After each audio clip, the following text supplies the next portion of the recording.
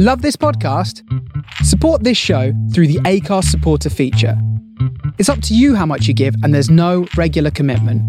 Just hit the link in the show description to support now. I thought I left you somewhere in the dark, somewhere in the dark. Hello and welcome to the Robert Lane Creative Careers Podcast, the podcast about creativity and making a living in the arts. This episode of the podcast features a conversation with musician and voice actor Garrett Wall. It would be fantastic if you could rate, review and subscribe to the podcast, as doing that helps more people to discover it. It's also very useful when I'm talking to potential new guests, as it shows that people are listening. Thank you. I have a new album out. It's called Homeworking and is available now on Bandcamp to stream, download and buy physical copies. It will be available everywhere else on the 5th of November. It would be amazing if you could take a look at the album and consider buying it, as all sales help me to make more. All the details, as well as information about other projects that I'm working on, can be found on my website, robertlanemusic.co.uk, and you can find me all over social media as Robert Lane Music. Here's a bit of the title track from the album.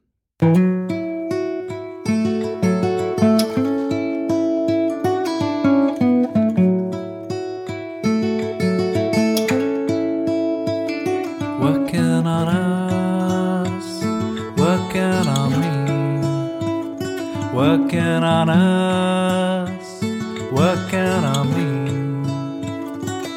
We can't know what will happen next, but right here and now, I am content. Who can say where we're going? There's a beauty here in not knowing.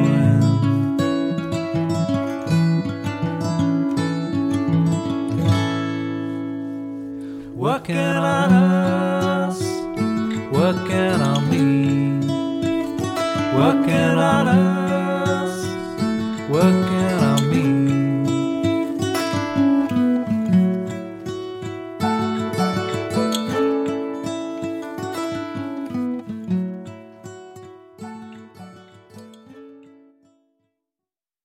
Here's my conversation with Garrett Wall. Hi Garrett, how are you? Not too bad, Rob. Good to see you. Yes. Good to hear you. Yeah, you too. What's happening? What am I interrupting to talk to you today? What would be a normal day at the moment for you? Well, a normal day would usually be getting the kids. I have two young daughters. One is just 1 year and 9 months. She'll be 2 in January. So you can imagine she's the handful at the moment. Awesome. And I have another daughter who's 9. So the stress this morning was getting her in her Halloween costume. And well, my wife Abby was doing all the hard work on that. And because they celebrate Halloween in school here on the Friday, so they all go dressed up, and the whole school goes dressed up and everything. So that was this morning. But usually when they're both, as we say, when both chickens are in the basket, when they're both at school and the guarde, we call in Spain the Montessori or sort of kindergarten is called the guarde, which basically means because guardar is like just to keep or to save or whatever, So so I would, if I don't have any work in the morning, if I don't have any recordings, I'll always try to get out for a walk, like a 5K walk or something. I'm very lucky that I live in the countryside, so I walk 200 meters down the road and I'm in the fields, and I usually do like a sort of a big loop of the village. It's about 5K, and that I love that. If I don't do that daily, I feel awful, but I can't every day, obviously, if I've work or whatnot, So, but this morning, it's quiet enough, so it's a perfect opportunity to chat to you. So it's great. Good. And you're near Madrid, I think, is that right? Ish. Yeah, just outside Madrid. I live in a small pueblo called Serracines, which is about 40 minutes from sort of the capital, from Madrid. But luckily I don't have to drive that often in traffic, so I can get in about 35 minutes at a push, and it's great. It's kind of best of both worlds, because to drive out of the city, be able to be in the countryside, there's quite a difference in prices as well, even 40 minutes from Madrid. and it's lovely just to be in the countryside. And having two kids, it's a better quality of life, I think, as well.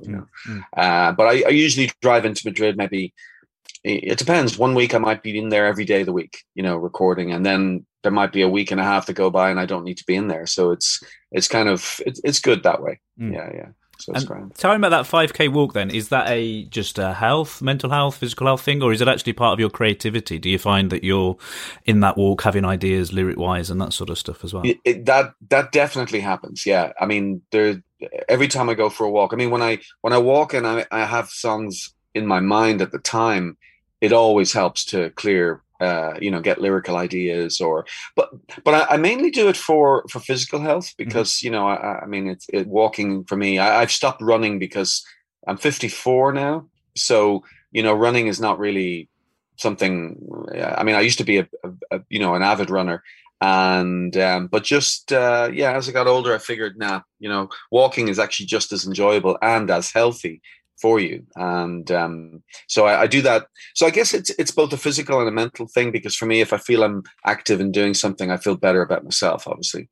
And it does help me clear my thoughts. I always feel more positive after a walk. I always feel, I've done something, productive, worked up a sweat, and I sometimes come back from a walk really enthused and ready to do whatever I have to do that day.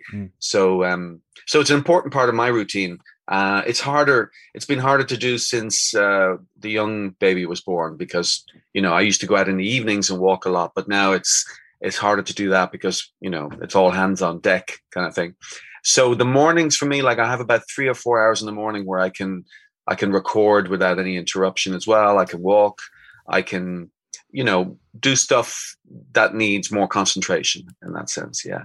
So it definitely helps. And you enjoy that mix of sometimes you're in town, a studio, sometimes you're working from home. Would you get fed up if it was just one or the other the whole time? Is the mix good? Yeah, you definitely get, well, I mean, I used to record all the time in town. In fact, I only took up recording at home probably just before the pandemic, and became better at it during the pandemic. It was something I never really considered myself to be a technician at all.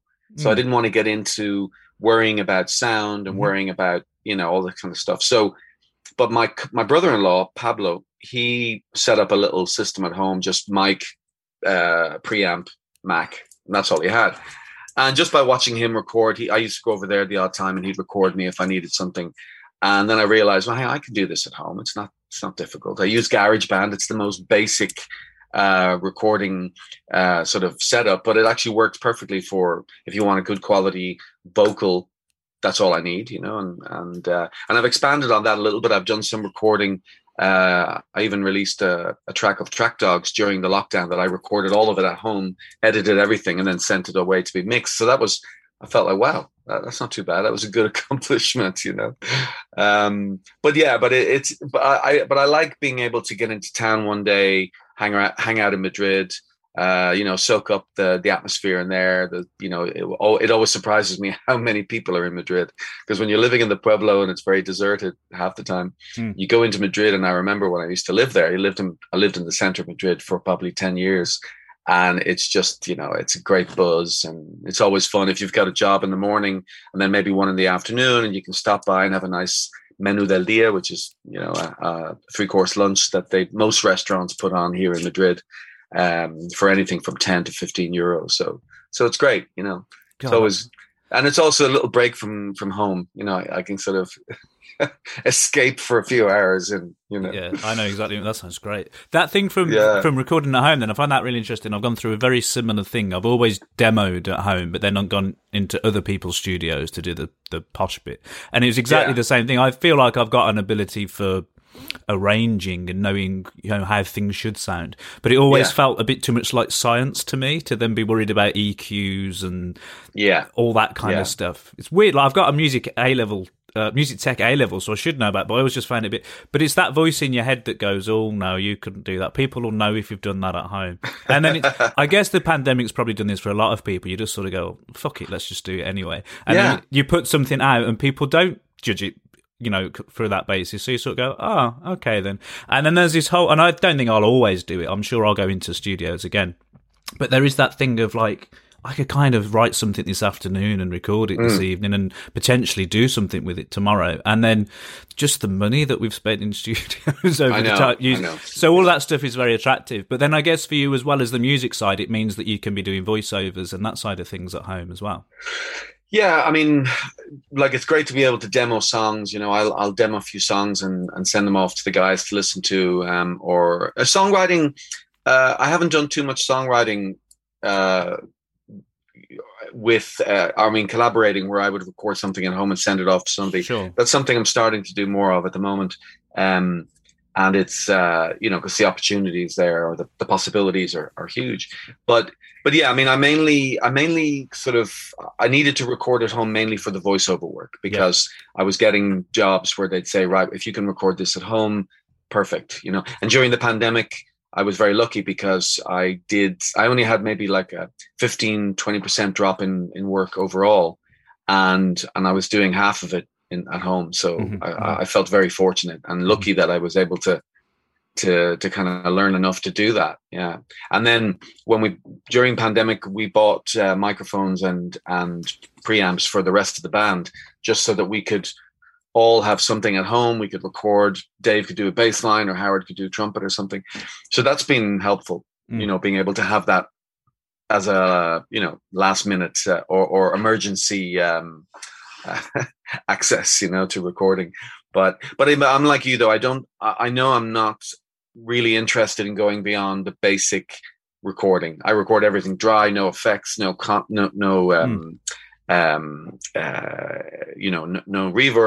no compression, nothing. Just, and then if I need, then I always send it off. And if somebody needs to do something with it, edit it or clean it up or whatever, that's their job. You know, I feel there's enough to be doing on my side than to have to worry about that, you know? Yeah, you you learn what the role of a producer is sometimes, I think, don't you? Because it's that mix of doing stuff on your own is great, but there's that, like, was take 5 good, or was half of take 26 good? And yeah, that's difficult. Yeah, I mean, for a lot of the voiceover work I do, they usually ask for 2 or 3 takes. So for example, I'm working on a couple of cartoons for like YouTube cartoons, and they would send me like 2 verses of a song to sing. So very simple, 4 or 5 lines, and then maybe a line of text.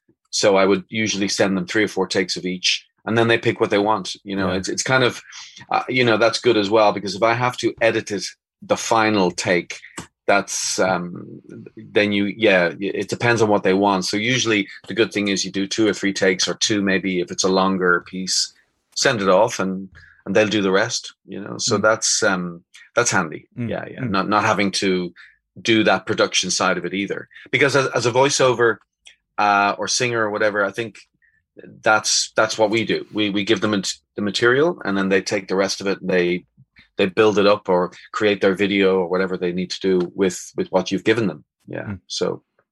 That's interesting, like, because I think for both acting, voiceover work, and also music stuff, you've experienced both. I think you've done someone else's project and you're doing a service, whether it's singing for them or it's acting for them. But then your own stuff, you're writing, you're creating. Have you done that with the acting work as well? Have you been involved in productions that you've got a bit more creative skin in the game, if you see what I mean? Yeah, I mean, it's certainly more so in music, because I guess I've more to bring to the table, right, with the music side of things. But in voiceover, it's usually well, I mean, I definitely always help the process. Like in Spain, a lot of the problems are in translation. So if there's a bad translation, or if things can be said a different way, we'll always tell them. We'll always say, look, this should be this way, not that way, and that kind of thing. And you know, I always try to get as involved in anything I'm doing. You know, I always try to do something the best I can do it, and obviously that means, you know, helping them in any way I can. But it's it's interesting. I mean, because the work is so varied. Sometimes it's just A, B, and C. There you go. You know, send it off, no problem. And other times it's a little bit more interpretive, a little bit more sort of what's the word? Creative, I guess would be the best word. But it's most of the time it's kind of, they know what they want. and you give it to them and you do it, So it's kind of, at the moment I'm doing a podcast actually, which is something I haven't done before.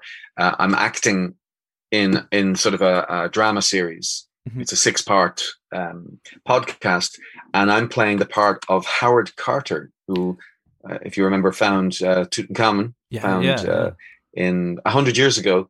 This month, or in November, I think November 22nd, 1922 is when they discovered it.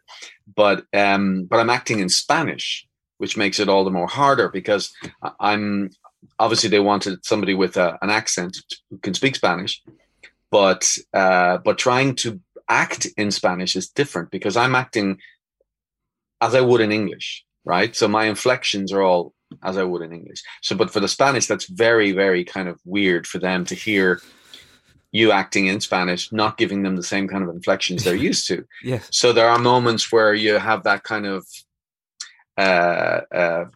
clash of ideas, but it's certainly, it's a real challenge to me. It's probably one of the most difficult things I've done, but thankfully it's going okay. But very interesting as well, for the sounds of things. Like, yeah, it is. I mean, the whole podcast thing has become quite big, and the whole idea of dramas in podcasts and series, like 6-part series or whatever. I've done a couple, mainly in English. No, actually, I've done a couple where I had small parts, and you'd go into a studio and you'd have the director there, and she'd be throwing you the ideas, and you'd record a lot of lines in a row. And then you realize that they're just going to cut and paste what they want. So you're it's very, very dynamic in that sense. And she'll throw a line at you and you'll go, okay. And I'll be like, oh, hang on. Have we just recorded that? Or are we going to do it now? She goes, oh, no, I'm recording everything. And then I'll take what I want. I thought that was interesting. But this one is a little bit more, what's weird, because I'm in the studio and the director is just a voice on Zoom. So I'm not even seeing him. Yes. Not even a video like I'm seeing you right now. Yeah. And that's a bit weird, because he's, I'm there on my own in the studio, and I do 3 takes, and he'd come back and he'd say, okay, now let's do it a little. And there are moments when you go, do I just leave now? Do I just give up and go? But I'm kind of glad that I've had the patience to see it through, because it's something I know I'll be quite proud of when it's done. Yes. So are you doing Howard Carter, because he was English, wasn't he? Yeah. So are you doing Howard Carter in Spanish but with an English accent? No, I'm not doing like you do Howard Carter and all that. No, I do feel that, thankfully they didn't want me to put any kind of affectation on the voice. Okay. And initially I had done some samples where I had gone, yes, podemos hacer esto si queréis, and I but obviously and at the end they just wanted my natural voice. They wanted my natural, because speaking in Spanish with my own accent is sufficient to know, for Spanish people to know that you're a giddy. Giddy is a foreigner. Oh, cool. So they wouldn't necessarily know the difference between an Irish person speaking English and an English person, or speaking Spanish, if you know what I mean. Yeah. So I'm getting away with it, basically. That's so cool, though, isn't it? That just the variety of that. So do you do voiceovers then in Spanish where you're being a Spanish person, or will it always be? No, I mean, they've never asked me to speak Spanish as if I was Spanish. No, because presumably they have plenty of Spanish people. That's the thing. They have plenty of Spanish to do that, It's like when people say, why don't you sing in Spanish? It's like, well, they've got that covered. They have plenty of singers who can sing in Spanish as well. But a lot of the time they would ask you to do a line or two in an ad or in whatever, maybe where they want it to be a foreigner speaking Spanish, and that comes up in advertising. That comes up sometimes in documentary work, which is interesting. But the other day, for example, I had to do voices for a documentary on Barcelona, the football team, and it's for Netflix, I think, or one of those things. But so I had to do 2 or 3 different voices for 2 or 3 different players. So that was a bit fun, because I was kind of sticking on a couple of English accents just to vary it, But I always feel like, for example, if they call me to do an ad and they want sometimes I say British accent. And I'll go, well, by British, do you mean Irish, English, Scottish, Wales, or do you want England? Because if they want an English accent, I'll be like, no, I'm not going to do that. Call an English voiceover actor and get him to do it, because it's the same when somebody wants a voiceover from Dublin specifically or from Ireland. Obviously, I would hope that they would call an Irish voiceover, and I think that's kind of respecting what each person does, you know, and it spreads the work out quite well that way too. So good point. But I remember I went in for a job one time, and it was specifically for a London-based company, a London-based product, and I was like, well, I'm from Dublin, you know, that's not really, and it was kind of mutual respect in the sense of, look, you should call somebody who can do this, and it'll be more authentic, you know, because if I do it wrong, if I put on some, you know, I've seen Snatch many times, but not enough to get away with it. You not know? To convince anyone. Is that an experience thing, you know, earlier on in your career? Because, you know, as freelancers, there's always that fear, isn't there, of saying no to stuff, especially if it's booked as well. Like, you're going to be like, there's certain points in careers, I think, where you're so happy or so desperate for any booking that when they ask you to do something, you know, you shouldn't do. There's a temptation somewhere to be like, oh, I can do it. I'll do it. I'll ride the horse. I'll drive. Yeah. Well, it's an interesting one, because I think you never like to say no, or you never like to get a job and then lose it, or get a job and go in there and realize, oh, I shouldn't be doing this. And a lot of the time, you know, it's only happened a couple of times, thankfully, but it usually feels right, whatever your decision at the end of it is. The other day, funnily enough, we have a chat on WhatsApp for all the voiceover actors in Madrid. Oh, cool. And we, you know, we often sort of like say, oh, they rang me to do this job, but it's not enough money. So if you get the call, I've said no.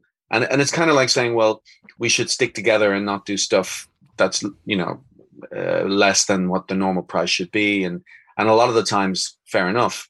But the work is also very varied in the sense that I would work with different agents who, they might ask you to do a job that's not paid as well as normal. And I figure that's kind of part and parcel with the job. You take the odd job where it's less than what you should get, knowing that you will get other jobs that are at the right price. It's so varied, and you never know what's coming up next. You just have to play it by ear. Mm-hmm. And thankfully, there seems to be enough work out there for it to go round, you know, which is always the worry. You know, there are ups and downs, and there's bad patches and stuff like that. But I'm kind of lucky because being a singer as well, I'm getting both sides of the fence. You know, so if the singing work dips in terms of quantity, usually it's balanced off by the voiceover work. So great. Well, thank God. Yeah. Another side of that's interesting from my point of view is just scheduling. So, you know, if you've got a tour booked with Track Dogs, that's going to be, I don't know how long your longest tours tend to be, but you're talking weeks, I think, if you're maybe over in the UK or whatever. No, not usually. I mean, the longest tour we did was this May when we were out with Show of Hands, and we did 2 week blocks in a row. So that was like the longest we've ever done. We're going out in November, and it'll be just six days. But I know what you're going to ask, like, what happens when you get a job and you can't do it? And that's frustrating sometimes. I usually bring my equipment with me. I usually bring my Mac and my mic and stuff. And I've actually done jobs from hotel rooms and from the inside of camper vans while on tour. And thankfully that's an option, you know, that's great. But I work with Disney quite a bit, doing the promos for Disney Junior. Mm-hmm. So it's like the kids, sort of the Disney Channel, but they also have Disney Junior, and their offices are here in Madrid. So I do a lot of the promos in English for them. And when I'm away now in November, I'm going to be missing a gig with them for that. But thankfully, they're very flexible, and you know, they're cool with that, you know. So great. Okay, could you give us a little bit of your backstory then? So how is it that you're sat in a room in Madrid writing music and doing voiceovers? What was the sort of road to that? Oh, it's a long one. I mean, I was always involved in music way back in school. I had school bands and the whole thing, and I was kind of always the guy in my class who sang, or who played an instrument. And I did the school musical when I was in sixth year, which is, you know, secondary school here, or in Dublin. And I was always involved in music, and always wanted to try to do it professionally. Like, that was always my dream. But we're talking mid-'80s, you know, so I left school, went to university because it was kind of the thing to do, went to study. I did psychology and that was my main, like, sort of degree. Yeah. So I did 3 years psychology, and then I did a postgraduate in business. Again, cool. just to sort of kill time and stay in university and all that. Is this in Ireland But still? This is in Ireland. Yep. Yeah, in Dublin. So, but I was always doing music, and I was always working as a backing vocalist. I was doing backing vocals sort of on TV for bands that would come in. I'd get the call to go on and do that, or I would be playing piano in piano bars, and that led on to working as a backing vocalist in the Eurovision. Oh, awesome! Yeah, for 2 years in a row, and I was backing singer for 2 wins, two Irish wins. Coincidence? Can't be a coincidence, surely, that they did so well. Well, of course, having me on the team. No, that was 92 and 93. So these were singers that I actually had met as a backing singer and as a piano player on the scene in Dublin. And so they asked me to sing with them. One of them was a girl called Niamh Kavanagh. And Niamh is an amazing soul and R&B singer who sang on the soundtrack to Alan Parker's movie, The Commitments. Okay, I think you might remember that from the early 90s, yeah. Every single person in Dublin who was a musician or actor went for the audition for that movie, And Niamh was an amazing singer, and she sang several tracks on the soundtrack. And then so she invited me to sing with her that was 93. And again, we won. So I had 2 years in a row, one with Linda Martin, who's an Irish singer, and then Niamh Kavanagh. And it was great because I got to meet a lot of the Irish TV and radio people as well, which helped me set up for my own releases after that, Mm-hmm. So basically through the 90s, I was gigging and singing and trying to make a living as a full-time musician. I was working in musicals as, playing as musical director. I was doing so anything and everything, basically. And through a relationship that I had, that sort of led me to Spain in 99. And I was burnt out. I was completely burnt out from playing gigs in Ireland. And I just needed something different. I didn't feel it was going anywhere. I mean, we'd had a little bit of success, and it was a really, really good band. We were gigging an awful lot, and I was very proud of it. But I just didn't, at that moment in time, I was 29, 30, and I just felt, I don't know what I'm doing, and I just went to Spain and gave it all up and disappointed a lot of people, and, and followed my heart, which in a way was the right thing to do, because I ended up coming to Madrid, working as a singer, English teacher, and then eventually meeting the guys from Track Dogs. So it was kind of like full circle to move away with the intention of giving up my musical sort of pursuits and all that, and creative pursuits, and then coming back to find it, with more passion and more focus. So it's a kind of I don't know if it's serendipitous or destiny, but it was the thing I had to do. So do you think that time out then, where you're like, I'm done with that, I don't want to do that anymore, and then it kind of grabs you again? Did the time out help in that sense then? Like when you came back to it, did you have a different approach, different view on it all? Yeah, I mean, I guess I had always been I was never able to just drop it. Like I was always writing songs. I was always, and then I might start doing some gigs on my own, just in Irish bars or whatever. But what gave me perspective was knowing what I didn't want, because I came to Spain and then I did eventually start working with musicians here and recording and things like that. But it always felt wrong. It didn't feel like this is me. This is exactly what I want to do. This is this, and I wasn't being perhaps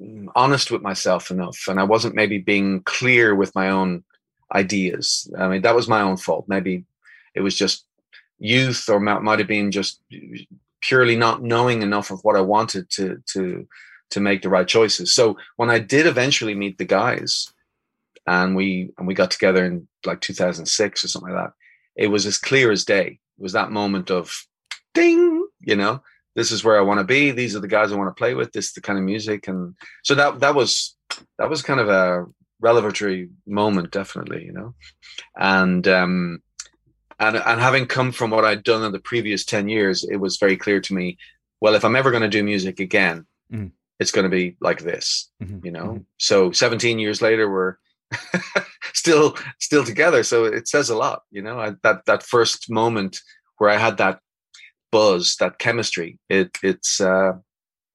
It's You know, maintained. it's What's so interesting about the Track Dogs? Well, many things are interesting, but none of you are Spanish for a Spanish-based band. So you got two Irish guys, an American and a Brit, who've met, Yeah. though, in Spain. So what were the circumstances around meeting? Was it through music or was it through being expats?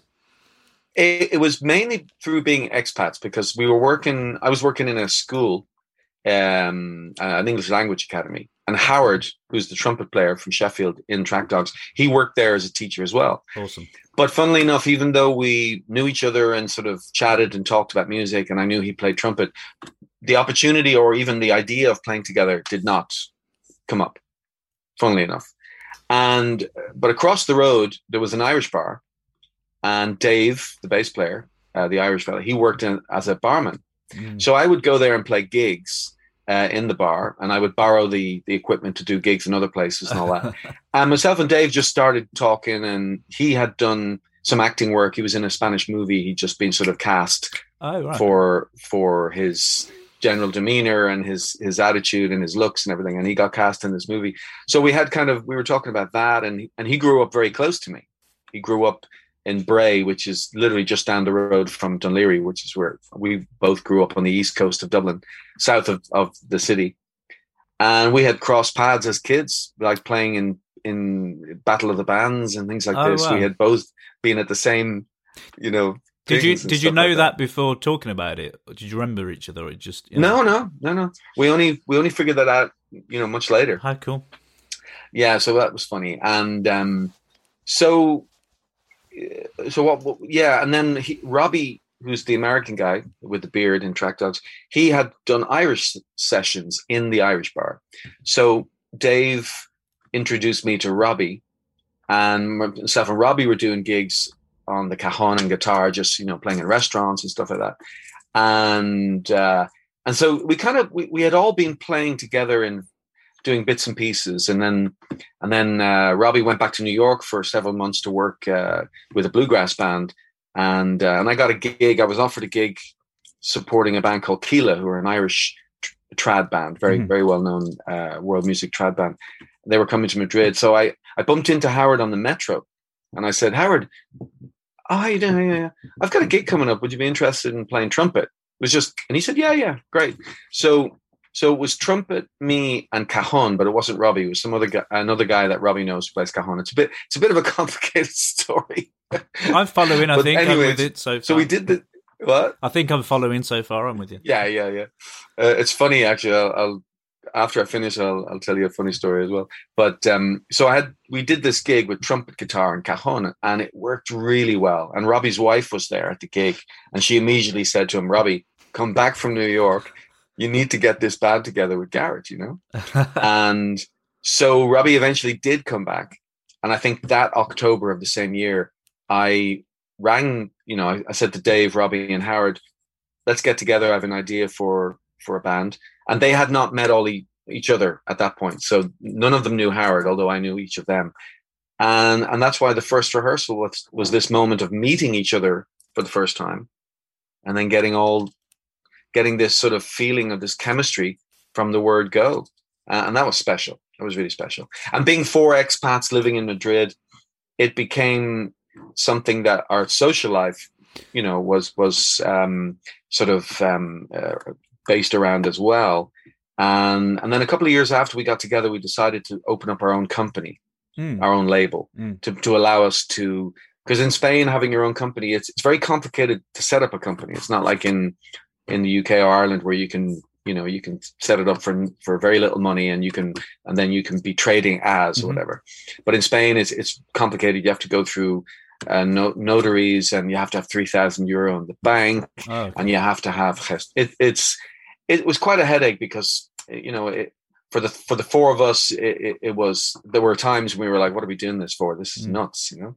But we still have the company, and it works very well from the point of view of having a focus for the business and being able to run all of our expenses through that. So I mean, it's amazing, really. I mean, I never thought we'd, you know, that day when we first got together, I never expected that we'd have recorded 9 albums together, be still playing 17 years later, and things be getting better every year. And, you know, it's an amazing feeling, or I guess it's sort of, you know, it's very satisfying to know that feeling we had was the right one. Yeah, you know? and it's maintained. So this is what's so fascinating about it. So I met you guys earlier this year because I opened for you in Witchwood. Yeah. And it's just, you know, as a band you were really inspiring, but then chatting to you as well was like, oh, that's really cool hearing some of that stuff. Because, like, just being a band for 17 years, like, I don't really know how people do that. Because, and it's interesting because you said to me, like, oh, being solo is really hard. Like, I think you kind of said you wouldn't want to do it at this point. And I'm thinking, but being in a band must be really hard, especially for 17 years. So I'm wondering, like, but I think probably, was it the fact that in the past maybe you've gone out as Garrett and the whatever's doing your thing, whereas this is a band? Because something I've always wondered looking at other musicians, and I've tried it a bit myself, is like, if you're the guy that's writing the songs and all that sort of stuff, how do you keep the others bothered? Unless you can pay them really well, which maybe you can't. But how do you keep everybody on board? Whereas if it's a thing and everyone's invested in it, is that the difference? Yeah, definitely. For me anyway, because that was one of the things I got burnt out with in the 90s in Ireland, because I was going out as myself, Garrett Wall band or whatever. And the band were mercenaries. They were session musicians, right? They were breadheads, as we'd say. And, but they kind of just sucked the life out of me in that sense. And it got to the point where, you know, you're paying all this money, and you think, okay, fine, these guys earn it, and they're worth it, and they're worth more. But it is also very soul destroying sometimes, you know. And at the end of the day, you're on your own. It's you. So and the same thing happened to me in Spain when I first started recording and playing in Spain. I started working with a bunch of Spanish musicians, and it was the same experience. Just not enough, sort of, as you say, commitment or chemistry. It's all just money, pay the lads. And I always felt like, yes, you know, the tough thing about solo artists is that when they change band members and they change lineups, it does have an effect on how they play and you know. And I think it's a very difficult thing to keep that sort of, what's the word, continuity as a solo artist. Mm-hmm. And that's why a lot of folks don't have bands. They go out on their own because they control then how it sounds, what they do with it. But it's a very tough, I mean, I know Ed Sheeran's doing great as a solo artist. He's, you know, amazing what he's done. And there are a lot of other folks going out as solo artists that maybe have 1 or 2 musicians with them, and they're creating amazing soundscapes, and that's awesome. But in our case, I feel that, you know, the 4 of us, it's like the Gestalt thing, you know, it's the sum of the parts is greater than, than the individual members. So we have, I think the chemistry that we have together is both on and off stage. The way we get on with each other, we're great friends. And that in a way has kept us together, but also the fact that we've had momentum. We've had things get better. We've had things to work towards. And I, as a songwriter, was the main songwriter at the beginning. But since then, Robbie has become a very good songwriter. Howard has written stuff. Dave has written stuff. We all share royalties together. That's very important. For everything, is that for across the board for everything? It's the full name. Every song we've ever written, we each have a share of. Okay. You know, even if it's a song that I only do on my own. On the album, or do with one other member, like, so that's always been very important, because it's a way of well, it's an incentive as well, because if finally we do, you know, have a breakaway hit, or if we have a couple of songs that end up having their own life, well, you know, that's a nice little thing to have as a recompense for all of the work we've done, you know. So I think, our situation as well is different. The fact that we all live in Spain, there's a unifying element to that as well. If we were living in the UK or Ireland, I think it'd be harder to keep it together, because the lads would probably be busier, you know. And even at this stage, I think if Howard decided to move back to the UK for a while or anything like that, I think it wouldn't affect us continuing because we've been together so long and we have our dynamic now that I think it'll keep going. Hopefully, anyway. Yeah, great. And do you think the fact, in terms of audiences and stuff, so when you play in Spain, you're not Spanish people, so is there some sort of glamour to that? But then likewise, if you come to the UK, you're from somewhere else. So is there some element of that, like never a prophet in your own land, do you think? Do you think that's something that's helped with? That's true. I mean, in Spain, because we're doing the kind of music we do and in English, we have good audience base, but it's always going to be affected by the fact that we don't sing in Spanish. There's always a ceiling in a way to that, and that affects a lot of foreign artists that come here as well. But it's interesting when we have a very most of our Spotify listeners are in Spain, interestingly enough, far more than what we have in the UK, which is strange. But we've got a bigger audience in the UK for gigs than we have here. So it's an interesting one. And in a way, we're still building because, the pandemic, cut our momentum for a couple of years. So we're picking up where we left off and we're building slowly. But right now, what our focus is to take it beyond UK, Spain, Ireland, and into Europe a bit more and things like that. So, and it's just exploring new things, and, the UK has been incredible because they've really opened their arms to us in the whole folk festival, folk circuit world as well. And, it's a funny one being two Irish American and Englishman, jokes aside, walking into bars and all that.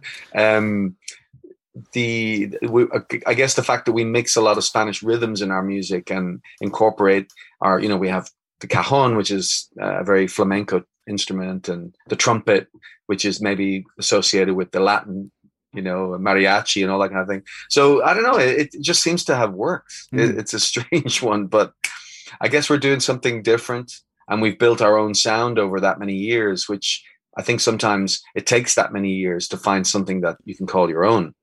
And thankfully it's working. Yeah. Is there an element of having to convince people? So starting out gigging and stuff, and people ask you, what is your music? What is it you play? Even radio shows when you're trying to pitch your tunes and stuff. And in my experience, people do like things to be in a box a bit, that sounds like that can go on a show with that. This festival, whereas you guys have a very musically mixed sound, I would say, which I think is a great thing. But has there been any elements of when you're pitching that to people? I guess at the end of the day, it's just listen and see what we do. That's the only way to explain it. That's it. I mean, there's definitely been a bit of that. I mean, some people would be not as into the trumpet, and the trumpet is a very important part of our sound, or they might not be as into, the cajon. We don't have drums. We mainly use cajon and stuff like that. So our sound is a little bit more acoustic or whatever. But it has possibly been harder for people to pigeonhole us. So in a way, it's been harder to maybe define ourselves over time. But I usually find that once people see us play live and once they get a sense of what we do, that's the kind of the key thing. Because if you hear our music on Spotify or you hear one song, depending on what song it is, whether it's something with the Latino feel, or it could be just something more straightforward, or it could be a bluegrass tune, there's no way you can make a decision based on one track. But some folks have, to their own detriment. Yeah. But what can you do about that? You can't really ever control that. No. You just got to do what you do and move forward.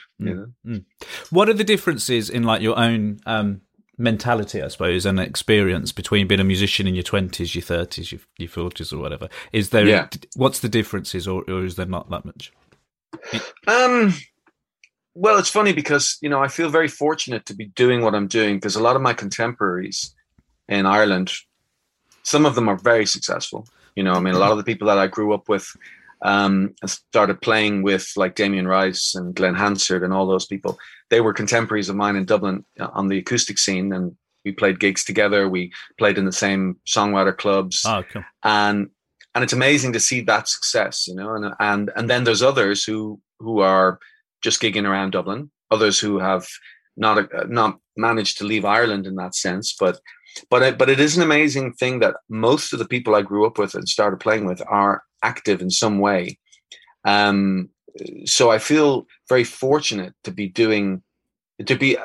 have come to Spain and to have found my way back into that world is kind of, it still blows my mind in a way, and, when I was younger, it's funny because I've never been a musician for the sake of music.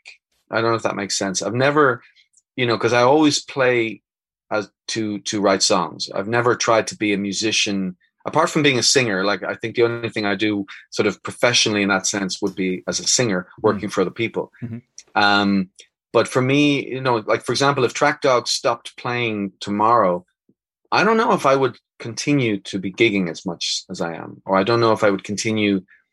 It's a tough one because I feel everything I do musically is so wrapped up in Track Dogs. And I understand that, like, for example, we spoke about the pandemic. People were saying, oh, how did you get through the pandemic? And we got through the pandemic because the band was not the focus of our income. If it had been, we would have been in trouble. But the fact that we were able to keep doing it is because it wasn't the nucleus of our work and our income in that sense. So, but for me, since I was in my 20s, it's the same thing. I've always played music.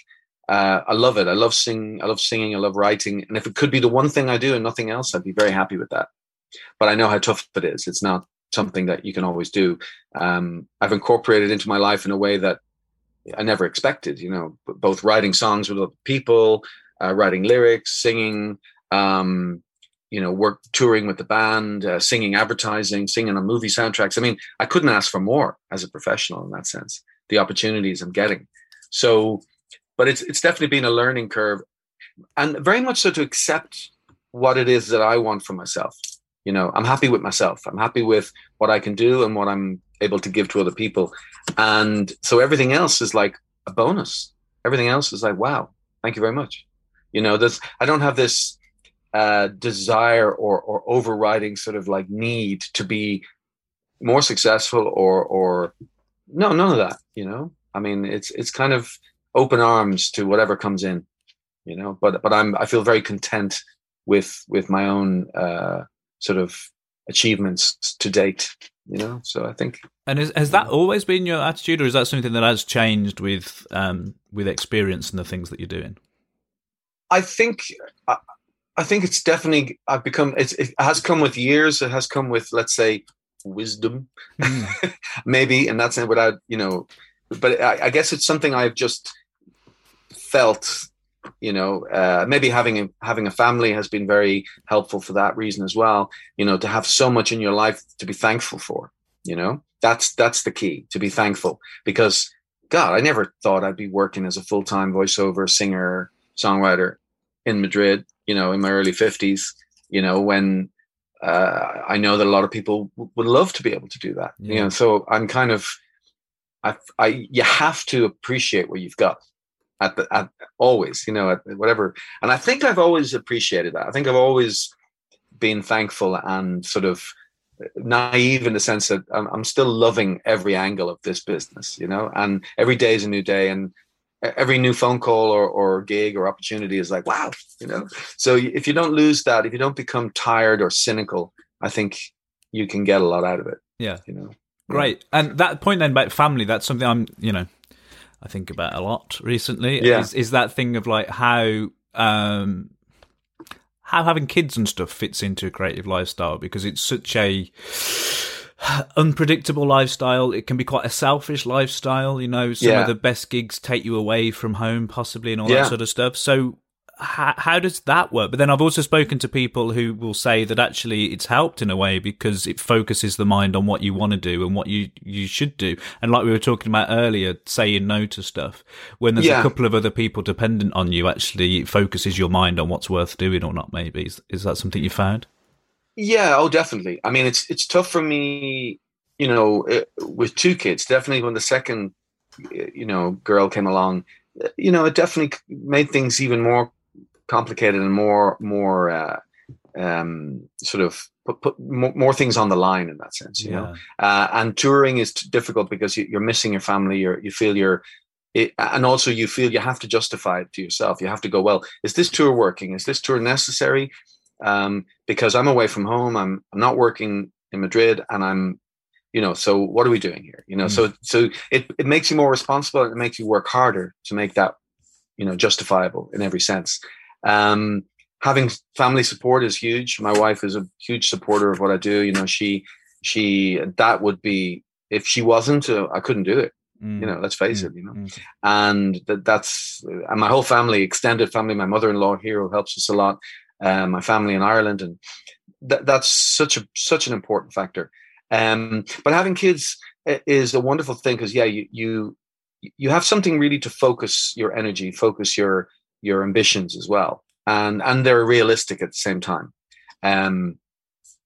Well, my daughter, my 9-year-old, is now singing and acting as well. So that's very, it's a wonderful feeling as well. I'm very proud of what she's been doing, and to be able to share. I'm singing with her on the odd project as well. So that's amazing. So yeah, I mean, family for me just enriches your life. There's no doubt about it. And if you find a way to make all those elements work together, it's wonderful, but it can be tough. I imagine if you have children, but you're not with your partner, and you don't get on, and having children it's still the wonderful experience, but it can become very jarring in your life when there's animosity. I can understand that would be very difficult. So I'm thankful as well that I have that support, because it means I can go away for a week, or like next year we've got loads of tours coming up. We've got 2 or 3 week tours, both in April and in November, plus the festival season in the middle. And it's daunting, because I know I'm going to be away for another 10 days, and I'm back for 4 days, then I'm away for another week, and creates pressure at home, because we have to, have people here to help out. And as our 2-year-old as the younger one gets older, that'll be easier.